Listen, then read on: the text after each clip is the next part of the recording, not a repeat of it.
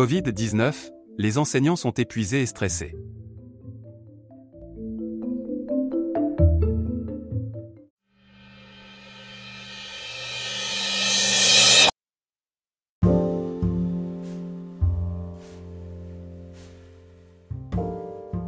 Depuis décembre 2019, les systèmes éducatifs du monde sont bouleversés par la pandémie de Covid-19. Au Québec, elle a affecté fortement le milieu de l'éducation qui a dû s'adapter rapidement à la nouvelle réalité de la distanciation sociale, du port de masques et du réaménagement des groupes classes. Pour éviter la transmission du virus, plusieurs actions gouvernementales ont touché l'ensemble de la communauté éducationnelle et ont été au centre des discussions. Certaines ont été remises en question par le milieu scolaire. Chez les enseignants du préscolaire, du primaire et du secondaire, la fatigue et l'irritabilité se sont installées en s'associant à l'angoisse face aux normes établies, à l'absence de reconnaissance et à la lourdeur du travail enseignant durant cette période de stress permanent.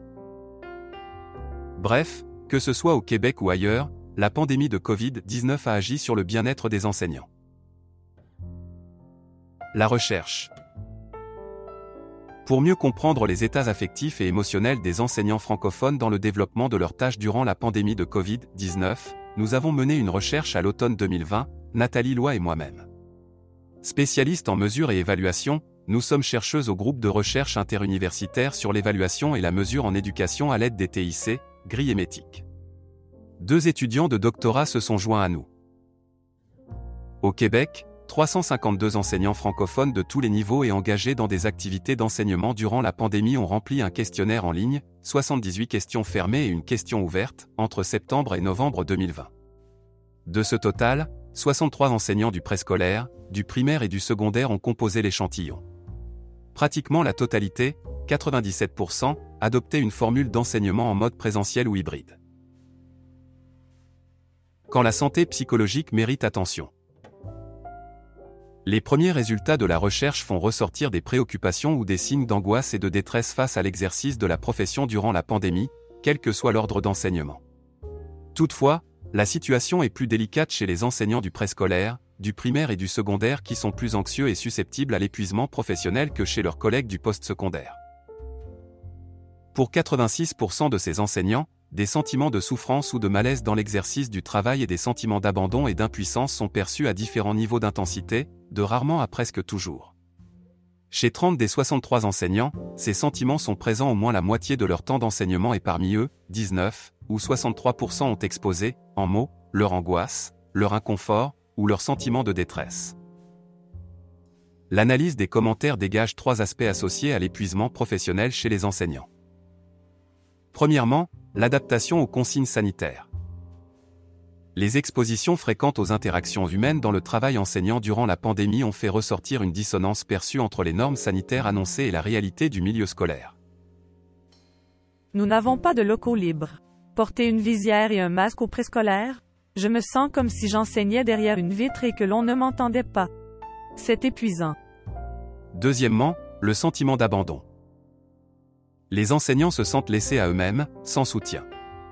Encore une fois, ce sentiment d'abandon repose sur l'absence de syntonie entre les directives gouvernementales et la réalité de travail dans les écoles.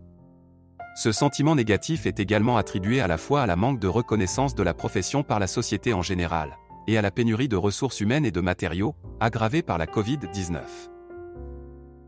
Je sens que la population ne comprend pas la réalité vécue présentement par les enseignants. Le pire, dans toute cette aventure, c'est que nous sommes laissés à nous-mêmes. 0 soutien, ni pédagogique, ni organisationnel, ni psychologique. Il y a dissonance entre les messages émis par le ministère et ce qui est vécu dans le milieu. Il y a peu de temps, je trouvais ça triste, quand les gens comptaient les années avant de prendre leur retraite. Je suis rendu là.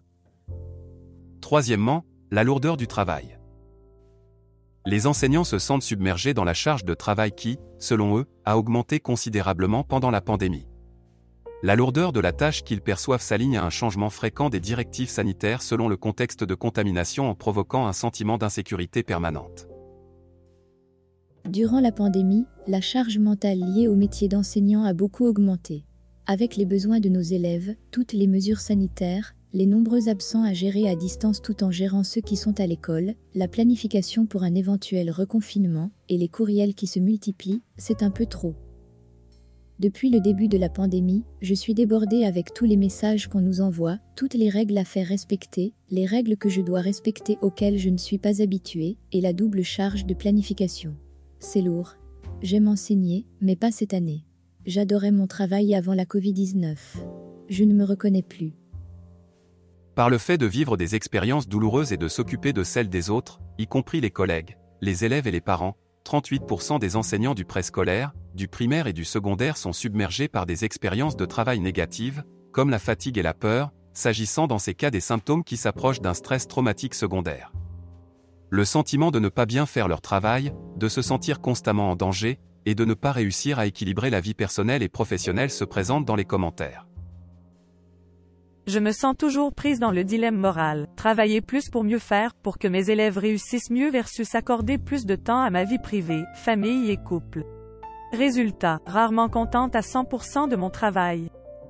Les résultats montrent un scénario professionnel inquiétant. La passion d'enseigner se manifeste, mais elle est toujours suivie d'expressions de découragement liées à des frustrations constantes et intenses.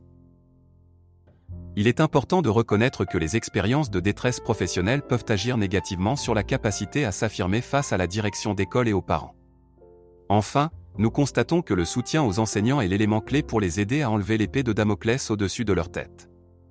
Les guider à trouver des solutions concrètes et collectives pour diminuer leur sentiment d'isolement et d'insécurité face aux règles sanitaires est une action urgente, possible et souhaitable.